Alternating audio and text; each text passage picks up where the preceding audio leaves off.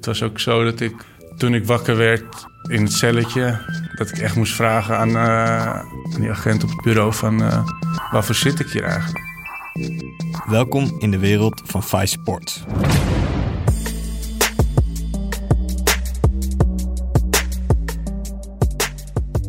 Als je een tiener bent en wat drinkt, doe je wel eens domme dingen. Tuurlijk, heb ik ook gedaan. Maar wat Wesley van Wilsum deed toen hij 19 was, sloeg alles. Eind 2011 speelde Ajax tegen AZ in de beker. Wesley zat achter het gehandicapte vak in de arena en rende opeens het veld op. Hij zette een soort vliegende karatetrap in op Esteban, toen de keeper van AZ. De actie van Wesley mislukte, omdat Esteban hem op tijd doorhad en Wesley naar de grond trapte. Op de grond kreeg Wesley nog een paar goede trappen van Esteban. Toen kwamen de stewards erbij en werd de wedstrijd gestaakt. Dat was 8 jaar geleden. Heel Nederland sprak natuurlijk schande van Wesley en zowel Ajax en AZ als de KNVB waren woedend. Logisch ook natuurlijk. Er werden stapels memes van Wesley gemaakt en het filmpje ging de wereld over. Wesley ging de bak in en niemand hoorde ooit meer wat van hem. Ik heb me sindsdien altijd afgevraagd, wie de fuck doet zoiets? Wat bezielde die jongen? En wat is er sindsdien met hem gebeurd? Wesley heeft nooit een antwoord gegeven op al die vragen, want hij ging de bak in en hij heeft nooit een interview gegeven. Maar het is inmiddels 8 jaar geleden. Dus ik zoek Wesley op.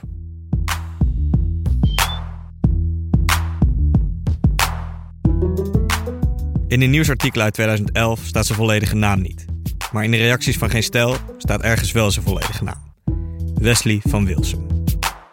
Ik typ die naam in op Facebook, vind een match en stuur me een berichtje. 10 minuten later krijg ik al antwoord. Praten kan altijd. Hier is mijn telefoonnummer. Wesley.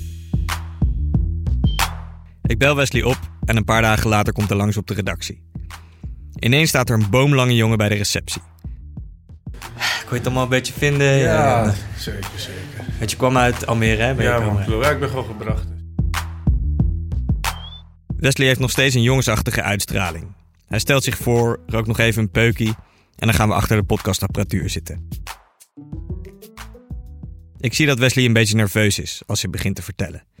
Dus ik vraag hem daarna, voordat we ter zake komen. Ja, ik praat hier eigenlijk nooit echt over of zo. Nee. Tenminste, zoals standaard als ik op verjaardag kom. Ik ken een paar mensen die het mensen erover beginnen en zo. Al die bullshit, maar dan hou ik het altijd kort. En hier is de bedoeling dat we er wat langer over praten. Dat is misschien het lastige, maar ja, het is wat het is.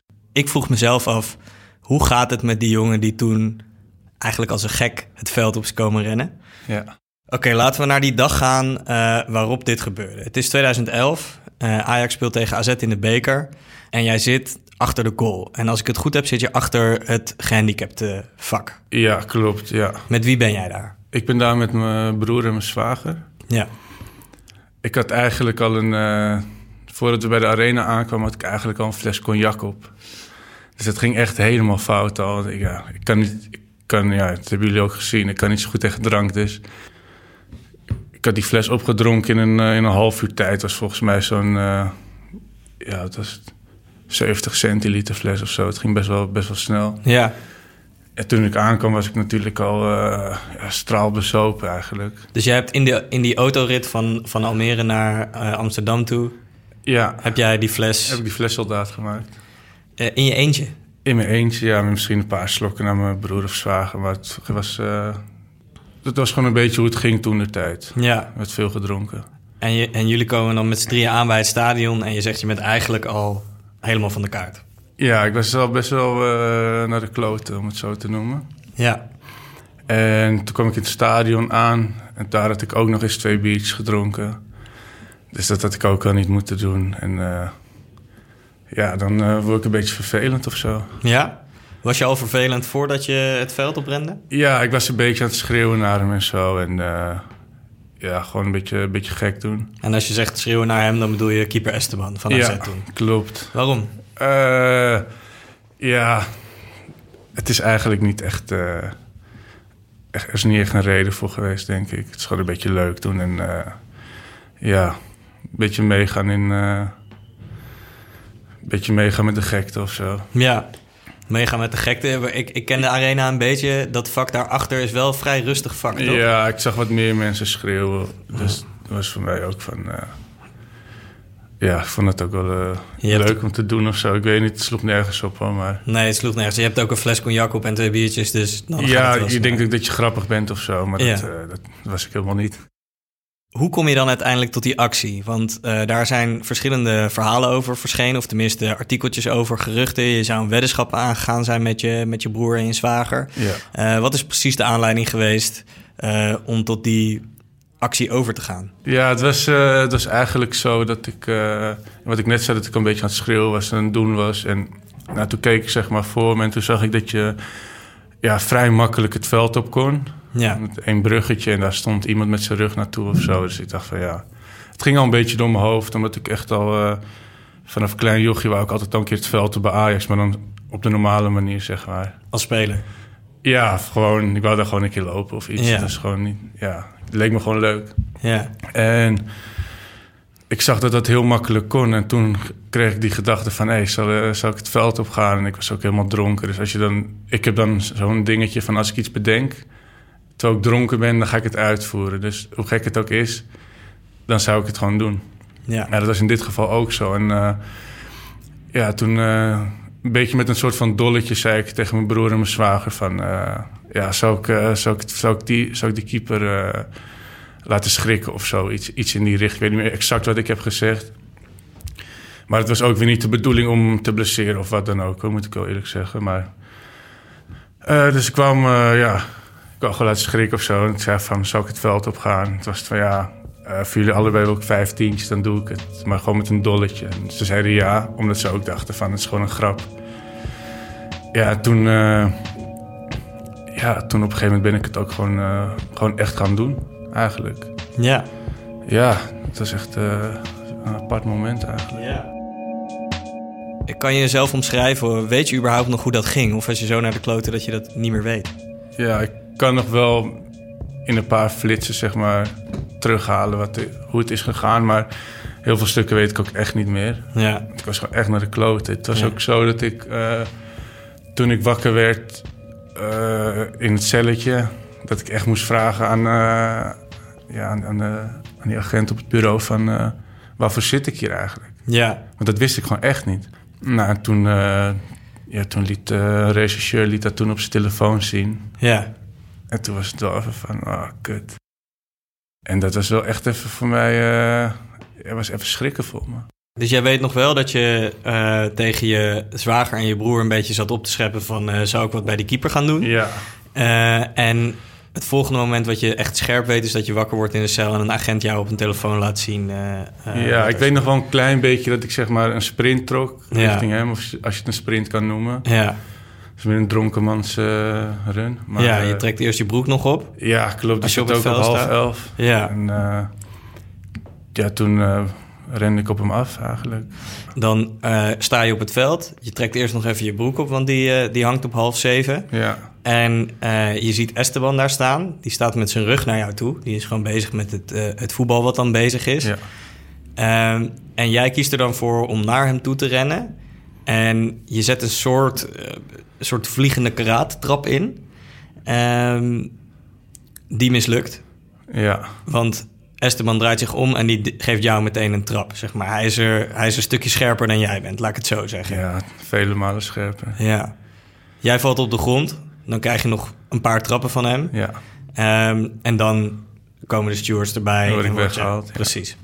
Klopt, ja. Vanaf dat moment werd ik in een ME-busje gegooid. Dat weet ik nog wel trouwens. Ja. Dat ik in een ME-busje werd gegooid. En dat ik toen naar het cellencomplex ging in Amsterdam Zuidoost. Ja. En daar heb ik volgens mij 3-4 dagen gezeten of zo. Ja. En toen moest ik naar de Bijlmerbuis. Maar wat ik zo gek vind aan deze actie is, zeg maar, als het altijd jouw droom is geweest om een keer door de arena te rennen, weet je wel? Ja. Om over dat veld te rennen. Je doet dat dan gewoon. Ik bedoel, een streaker die dat doet, is ook, weet je, even vervelend of zo. Mm-hmm. Maar mensen in het stadion vinden dat meestal ook nog wel geinig dat gebeurt. Plus het is leuk voor die streaker. Je hebt ook wel eens van die beelden van iemand die dan tijdens een vrije trap opeens het veld op komt rennen en die bal erin schiet of zo. Weet je wel, zoiets. Of die de schoenen van Ronaldo opeens gaat kussen. Ja. Allemaal opties die je kunt doen. En van al die dingen kies je eigenlijk het allerstomste om te doen. Ja, klopt. Ja, strikken was sowieso geen optie. Ik wou mijn kleren aanhouden. Ja. Maar ik had natuurlijk gewoon een rondje een hele ronde kunnen houden of zo. Ja. Dat wel, maar dat was misschien wel weer iets te makkelijk of te simpel, ik weet niet. Ja.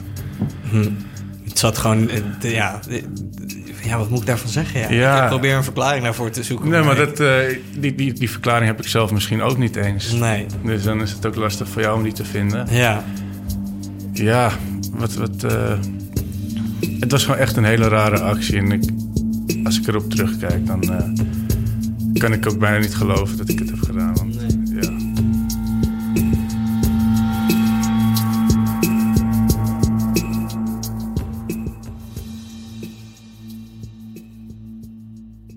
Wesley wordt naar de Belmar Baes gebracht.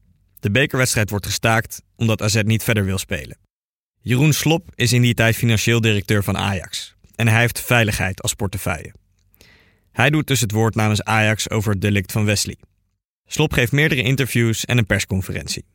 Daar zegt hij het volgende. Ja, dat is een moeilijke avond als dit gebeurt. Ik wil ook aftrappen met dat we dit, met name ook richting onze gasten, een vreselijk incident vinden wat we zeer betreuren en waarvoor we hardgrondig excuses aanbieden. Het gaat om een 19-jarige supporter waarbij er naar alle waarschijnlijkheid drank in het spel was. En hij heeft zich geuit dat hij een hekel aan de keeper van AZ heeft. Wij zoeken uit of dit een bekende van ons is. Mocht dat zo zijn, dan kan ik hierbij namens de club garanderen dat deze man zijn hele leven nooit meer een seizoenkaart van Ajax zal krijgen. Want wij zitten hier heel strak in. We vinden het heel erg wat er gebeurd is. En dat zal hij merken ook. Ik weet niet of er verder vragen zijn. Ajax en de politie proberen in die tijd dus een beeld te vormen van Wesley. Wie is deze jongen? En waarom heeft hij deze bizarre actie uitgevoerd? Ik vraag me dat ook nog steeds af. Dus ik vraag het Wesley. Hoe zag zijn leven er toen uit? Wesley omschrijft zichzelf in die tijd als volgt. Echt een kutjong was ik eigenlijk, als ik dat zo mag zeggen. Ik had geen baan. Ik was net ontslagen, geloof ik. En ik kreeg een uitkering. En ja, het was voor mij gewoon eigenlijk... was het een beetje niks doen de hele dag. Of met vrienden zijn, een beetje blowen, een beetje drinken. Gewoon, ik was dus net 19, of ik was 19. En dan ben je zeg maar een soort van volwassen volgens de wet. Dus dan mag je zelf een beetje je leven bepalen. Nou, dat nam ik iets te letterlijk. En dan wil je gewoon echt doen waar je zin in hebt. En dat heb ik ook echt gedaan. Wat was je baan waar je van ontslagen was? Ik werkte bij de Hema-bakkerij. Die taarten werden daar gemaakt. Ja. En was op zich wel een geinig baantje, maar... Wat voor dingen gingen er bijvoorbeeld wel eens mis? Ik was wel gewoon een vervelend joch, zeg maar. Als ik drank op had, drank was gewoon echt slecht voor mij altijd. Als ik een joint had gerookt, dan was ik bij wijze van spreken rustig. Ja. Maar met drank op super druk en uitbundig. En doen wat er in me opkwam. En waar kwam ik dan? Vechtpartijtjes, diefstal, dat soort dingetjes. Moet je dan aan denken. Vandalisme. Gewoon echt jochies op straat die elkaar een beetje opjutten en die dan aan het drinken zijn. En de een wil nog wat gekkers doen dan de ander. En als je zegt bijvoorbeeld diefstal of zo, waar moet ik dan aan denken? Diefstal, dus gewoon stel je keer een fiets of een scooter, wat geld te verdienen. Ja, dat soort dingen. Of uit winkels gewoon spulletjes. Het was gewoon, er was weinig geld, dus dan wou je toch je dingen hebben. Ja. En dan werd er gewoon wat gepikt. Thuis was ik altijd gewoon rustiger, moet ik zeggen. Mijn ouders hadden, denk ik, thuis weinig last van me. Maar ik bracht de problemen van buiten wel mee naar huis dan uiteindelijk. Als ik dan voor moest komen of werd opgepakt of wat dan ook. Maar verder, thuis was ik gewoon wel redelijk rustig altijd. En buiten, dan was het feest. Maar dat feest is voorbij als Wesley naar de Belmar Baes wordt gebracht. Hij krijgt ook allerlei bedreigingen van mensen die boos zijn om zijn actie. En zelfs zijn ouders worden bedreigd en moeten onderduiken bij familieleden.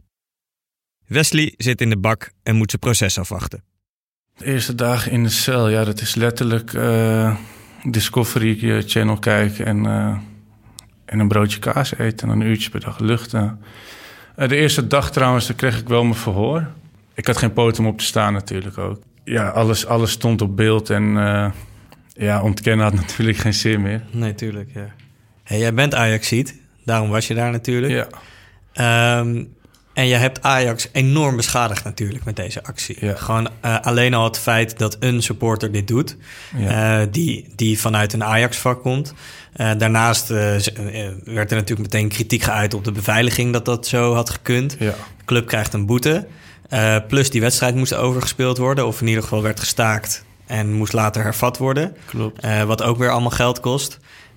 En Ajax verliest ook nog uiteindelijk die wedstrijd. Ook heel pijnlijk, ja. Dus eigenlijk doe je precies het tegenovergestelde van wat de supporter zou moeten doen. Ik kan me trouwens ook voorstellen dat andere fanatieke supporters ook boos op jou waren. Ja, tuurlijk. En daar heb ik ook heel veel spijt van, hoor, moet ik zeggen. Want wat ik ook al aangaf, ik heb daar totaal niet over nagedacht. Het was heel impulsief allemaal wat ik deed. En ja, als je van tevoren me vraagt van dit en dat zijn de gevolgen, dan had ik het natuurlijk echt nooit gedaan.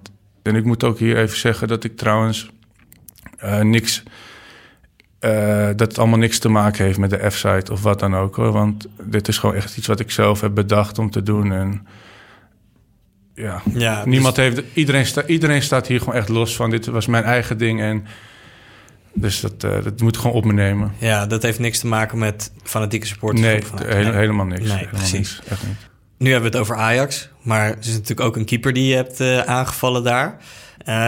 Heb je hem nog wel eens gesproken, Esteban, om je verontschuldigingen aan te bieden of iets in die richting? Nee, er was wel een programma zou er komen, waar ik overigens niet aan mee wil werken, hoor. Maar het was een soort programma met een setup van dat ik dan mijn excuses moest gaan aanbieden aan hem met een bloemetje of zo. En ja, ik voelde op dat moment niet de behoefte om dat te doen. Kijk, uiteindelijk, hij heeft mij toch ook gewoon getrapt, dus. Ja, maar dan moet ik eerlijk zeggen dat ik dacht op dat moment, en ik denk dat bijna iedereen die dat zag, die dacht van, lekker voor hem. Ja, tuurlijk. Dat is ook terecht. Dat begrijp ik. Ik had hetzelfde gedaan. Ja. En dat is ook allemaal... en daarom heb ik er ook voor gekozen om geen aangifte tegen hem te doen. Want dat was wel echt serieus een optie. Serieus over gepraat. Hoe stom dat ook klinkt. Maar om jezelf, je eigen hachie te redden, had ik dat kunnen doen natuurlijk. Omdat ik uiteindelijk wel degene ben die ook trappen krijgt. Maar dat zou niet netjes zijn en dat is gewoon niet op zijn plaats. Nee, daarom hebben wij ervoor gekozen om dat niet te doen. Nee. Maar dus om aan te geven van ja, daarin snap ik hem ook. Van je wil jezelf ook verdedigen. En tuurlijk, als hij met mij in mijn rug probeert te springen, dan geef ik hem ook een paar trappen. Ja. In mijn hoofd, zeg maar, staan we een soort van kiet dan. Wesley wordt aangeklaagd voor poging tot zware mishandeling, met voorbedachte raden. Tijdens het proces probeert zijn advocaat nog verzachtende omstandigheden op te voeren. Zo zou Wesley een niet al te hoog IQ hebben en ODD, een opstandige gedragsstoornis. Daar is Wesley het overigens zelf niet mee eens. Hoe dan ook, de rechter acht hem schuldig aan poging tot zware mishandeling met voorbedachte raden. Omdat Wesley al een eerder stadionverbod blijkt te hebben, wordt hij extra hard gestraft. Wesley krijgt een gevangenisstraf van 6 maanden, waarvan 2 voorwaardelijk, en Ajax legt hem een stadionverbod van 30 jaar op. De boete van €10.000 die de club voor het incident heeft gekregen van de KNVB wordt ook op Wesley verhaald, wat me overigens volledig terecht lijkt. Wesley wordt van de Belmer Bias naar Almere binnengebracht, een andere gevangenis. Daar zit hij zijn straf uit, tot hij halverwege 2012 vrijkomt en naar huis kan.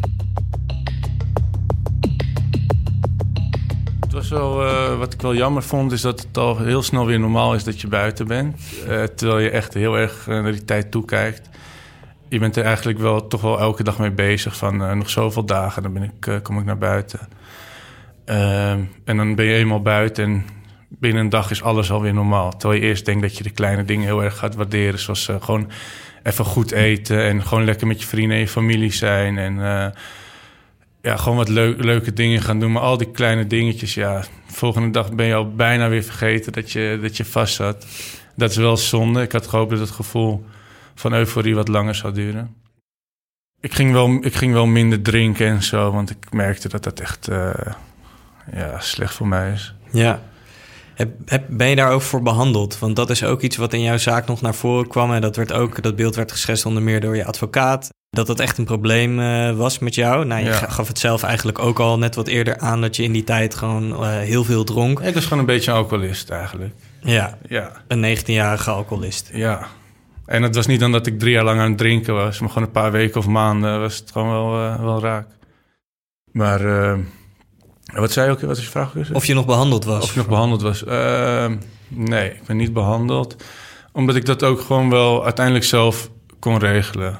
En dat heb ik ook bewezen. En mensen dachten misschien van... ja, dat kan je niet zelf, bla, bla, bla. Nou, ik heb dat wel gewoon zelf gedaan. En je zegt dus, je bent niet behandeld voor het alcoholisme. Mm-hmm. Ben je nog voor andere dingen behandeld? Hè? Als jij bijvoorbeeld gediagnosticeerd bent met ODD... kan ik me voorstellen dat de overheid zegt dan van... oké, je moet nog een behandeling doorgaan... gezien wat je hebt gedaan in de arena. Is er nog een andere behandeling geweest die je hebt doorlopen? Nee, eigenlijk niet. Ik heb in de gevangenis wel een meditatielesje gevolgd. Maar dat komt gewoon echt puur vanuit mezelf. Dat ik gewoon een beetje rust wou. Ja. Maar echt een behandeling of iets, eigenlijk niet. Maar het was ook niet nodig. Want als ik nu gewoon terugkijk... allemaal dingen heb ik nu gewoon zelf op orde gekregen. En daar heb ik niemand voor nodig gehad. Ja. Dus. Je zegt dat je hebt een meditatielesje ook gedaan. Ja, klopt. Dat vind ik een interessant beeld. Dan zie ik jou... Ja, dat was wel gaaf. Ja? Ja, zeker. Ja, het was meer dat een celgenoot van mij... die vond daar zijn rust in. En ik had zoiets van, ik zit er alleen maar te blowen om rustig te worden. Laat me eens kijken wat dat doet. Ik heb 1 lesje gepakt. Maar het was wel relaxed hoor. Je zei, ik zit hier alleen maar te blowen. Ja, dat was echt het enige wat ik dat deed eigenlijk. Je kon gewoon blowen in de gevangenis? Ja, zeker. Maar dat kan altijd. Dat kan overal. Je ziet wel eens nieuwsberichten voorbij komen... dat het veel te makkelijk is om in dat soort instanties aan spullen te komen. Ja. Maar er werd dus gewoon, je kon gewoon lekker blowen. Daar. Ja, ik ga er niet verder op in hoe het allemaal werkt... maar er kon gewoon gerookt worden binnen, ja. Oké. Ja. Maar goed, jij dacht op een gegeven moment, ik ga dat ook doen. En was dat dus een meditatieles vanuit de gevangenis, werd dat gegeven? Ja, vanuit de gevangenis inderdaad. Ja. Je had verschillende dingetjes die je kon doen. Hoor. Maar op advies van zo'n man heb ik dat gedaan toen. En werkte dat? Ja, het was wel een leuke ervaring. Het was gewoon rustig, weet ik ervan. Dus. Ja. Je komt dus vrij... Je hebt op dat moment... daarvoor had je een beetje lang levende lolperiode. Ja. Je hebt op dat moment een stadionverbod van 30 jaar... dus je kunt in ieder geval niet meer naar Ajax toe. Ja. Je hebt die boete. Nou, die wordt dan afgelost. En je hebt natuurlijk geen baan... want je was vlak daarvoor al ontslagen bij de HEMA. Ja. Wat ga je dan doen met je leven? Ja, dat was lastig. Dan zat ik eigenlijk een beetje op een dood punt. Waarbij ik ook niet zo goed wist wat ik wou doen... en ja, ik wist het gewoon nooit zo goed. Dus ja, ik belandde een beetje op een zijspoortje... met niks doen de hele dag. En het was gewoon een beetje blow en tijd wegroken. Ja. Woonde je bij je ouders nog? Ik woonde bij mijn ouders, ja. Dus je zat gewoon een beetje te blowen? Ja, het was een beetje een depressief bestaan, om heel eerlijk te zijn. Ja. Ja, dat zeker. Als je ooit wil gaan werken, zeg maar, en een goede baan wil krijgen... jouw volledige naam stond gewoon op Geen Stijl ook onder meer. Ja. Of in ieder geval in de reacties daar. Zo heb ik jou ook kunnen vinden, zeg maar, toen ik je voor deze podcast wilde vinden. Dus het lijkt me ook lastig solliciteren voor een baan dan. Ja, zeker. Dus je wist al niet wat je wou doen, wat je wilde gaan doen. En vervolgens zet je ook, denk ik, een streep voor jezelf... door heel veel mogelijkheden in de toekomst. Ja, zeker. Maar het is nu 2019, dit gebeurde in 2011, dus het is bijna 8 jaar geleden. Of het is 8 jaar geleden. Je hebt een half jaar vastgezeten. Ja. Dus er is zo'n zeg maar ruim 7 jaar zit daar nog tussen. Mm-hmm. Tussen toen en nu. Wat heb je gedaan in die tijd? Het was gewoon een beetje je dag vullen met... dus gewoon een beetje gamen, een beetje voetballen, een beetje hangen... Ja, ik had toen ook nog een vriendin, dus er gaat ook wel wat tijd in zitten. voordat je deze actie deed, je was 19, je leefde ook een beetje onbezonnen. Ja. En het lijkt me dan ook, als je daarvoor al af en toe bijvoorbeeld een beetje diefstal en zo hebt gedaan, dan lijkt het me verleidelijk, of in ieder geval is de kans denk ik groot dat je het verkeerde pad op gaat. Ja. En misschien nog wel wat zwaardere dingen doet dan daarvoor. Ja.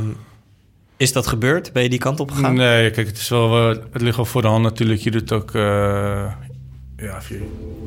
leert ook mensen kennen in de gevangenis natuurlijk. Die ook allemaal wat geld willen verdienen met je. Dus die verleiding is er zeker hoor. Maar uiteindelijk voor mij, ja... Ik wou gewoon mijn leven op de rit krijgen. En de gevangenis was wel een eye-opener voor mij. Om te beseffen dat ik niet langer zo door kon gaan. Ja. Daarvoor heb ik wel echt uitbundig geleefd, zeg maar. En toen ik vrij kwam was het gewoon... ook mezelf in toom houden, denk ik. Gewoon zorgen dat ik niet meer in de problemen kom. Daar was ik ook echt mee bezig. Dat was ook een beetje een bewuste keuze om in mijn eigen kamer op te sluiten soms. Omdat ik zoiets had van, ik kan nu wel naar buiten gaan en zo. Maar als er wat gebeurt of zo, dan... ik had ook wel een beetje een kort lontje of iets. Dus ik dacht van, uit zelfbescherming dacht ik, ik ga niet naar de stad vandaag. Of ik blijf wel lekker thuis. Of ik hoef dit niet te doen of dat niet te doen. Ja. Maar het is die 7 jaar, dit is eigenlijk gewoon verspilde tijd. Ik kan nu zeggen dat ik mijn tijd beter indeel en dat het nu gewoon echt oprecht goed met me gaat. Ruim 7 verloren jaren. Dat is nogal wat. Wesley is er volgens mij wel eerlijk over. Hij heeft er gewoon in die tijd helemaal niks van gemaakt. Maar daar probeert hij nu verandering in te krijgen. Hij is in gesprek gegaan met Motema Media.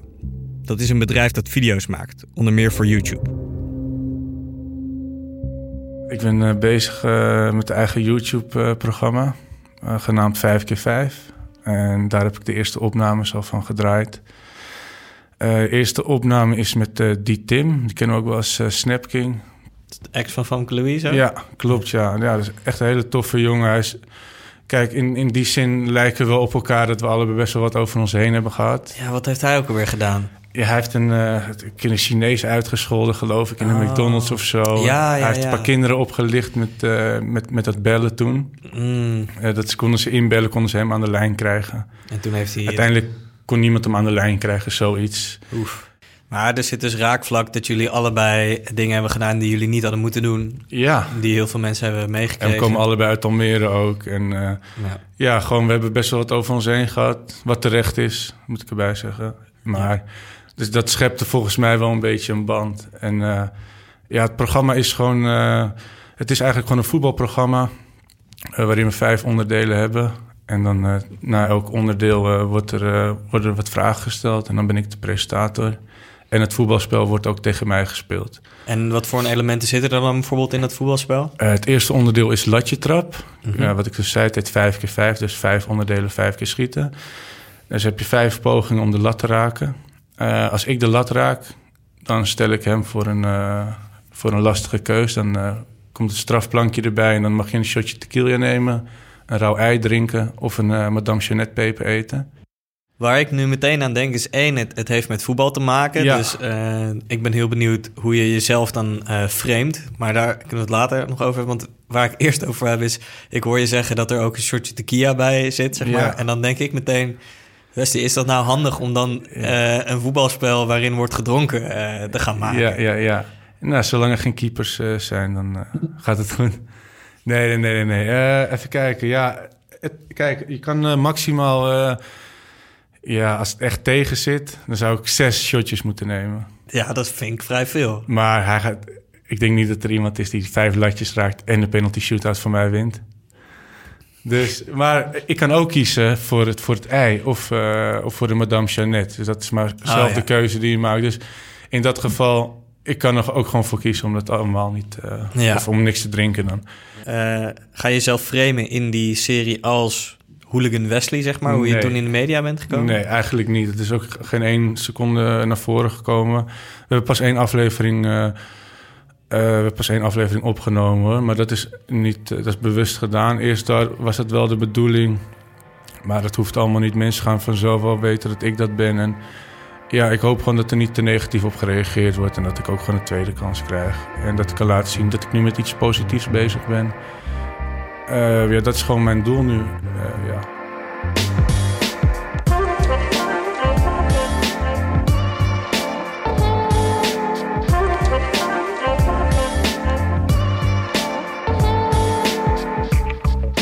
We zitten nu in 2019.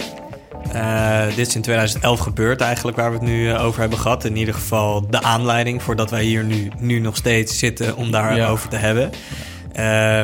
En ook voor het eerst, ik was zelf gewoon heel benieuwd naar wie de fuck überhaupt diegene was die dat ooit heeft gedaan natuurlijk. Wie is die gek? Ja, waarom? Hè? Wat bezielt je op zo'n moment? En wat er daarna met je is gebeurd. Ja. Je bent nu een stuk verder in je leven. Je komt ook over alsof je er veel en goed over hebt nagedacht in ieder geval. Of je bepaalde inzichten nog uit hebt gehaald. Ja. Hoe kijk je daar nu op terug? Op de jongen die 19 was en dat toen heeft gedaan? Ja, kijk, ik denk wel dat alles gebeurt met een reden. Daar ben ik echt van overtuigd. Dus stel je voor wat ik nu heb gedaan, dat ik dat niet had gedaan. Dan had ik misschien iets anders ergs gedaan, waardoor ik in de gevangenis was gekomen voor een langere tijd. Dus dit, ja, het klinkt raar, maar dit is met een reden gebeurd, denk ik. Om een soort van wakker te worden van, nee, je bent echt slecht bezig. En bam, dat zijn nu 4 maanden zitten, of dan 6. Maar het had ook net zo goed iets anders kunnen zijn, waarbij het nog erger uit de hand liep. En ik zou maar een paar jaar achter de tralies zou verdwijnen. Dus dat dit is gebeurd, ik praat zeker niet goed hoor. Maar ik sta er wel altijd zo in met, alles gebeurt echt met een reden. Alle negatieve dingen die wij meemaken in het leven. Dat komt wel, ja, uiteindelijk buigt dat weer om in iets positiefs. Dus dat is ook wat er nu hopelijk gaat gebeuren. Vanaf mijn kant weet ik al wel dat ik nu positief bezig ben. Hoor. Maar ja, hoe kijk ik terug op die tijd, zeg maar? Van hoe ik echt was. Ja, echt een kut, joh.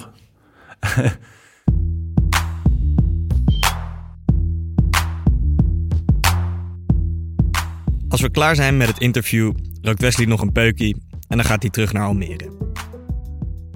Ik hoop echt dat zijn YouTube-kanaal wat wordt. Al is het maar om hem meer richting te geven. Ik weet nu in ieder geval wat er die dag gebeurde in 2011.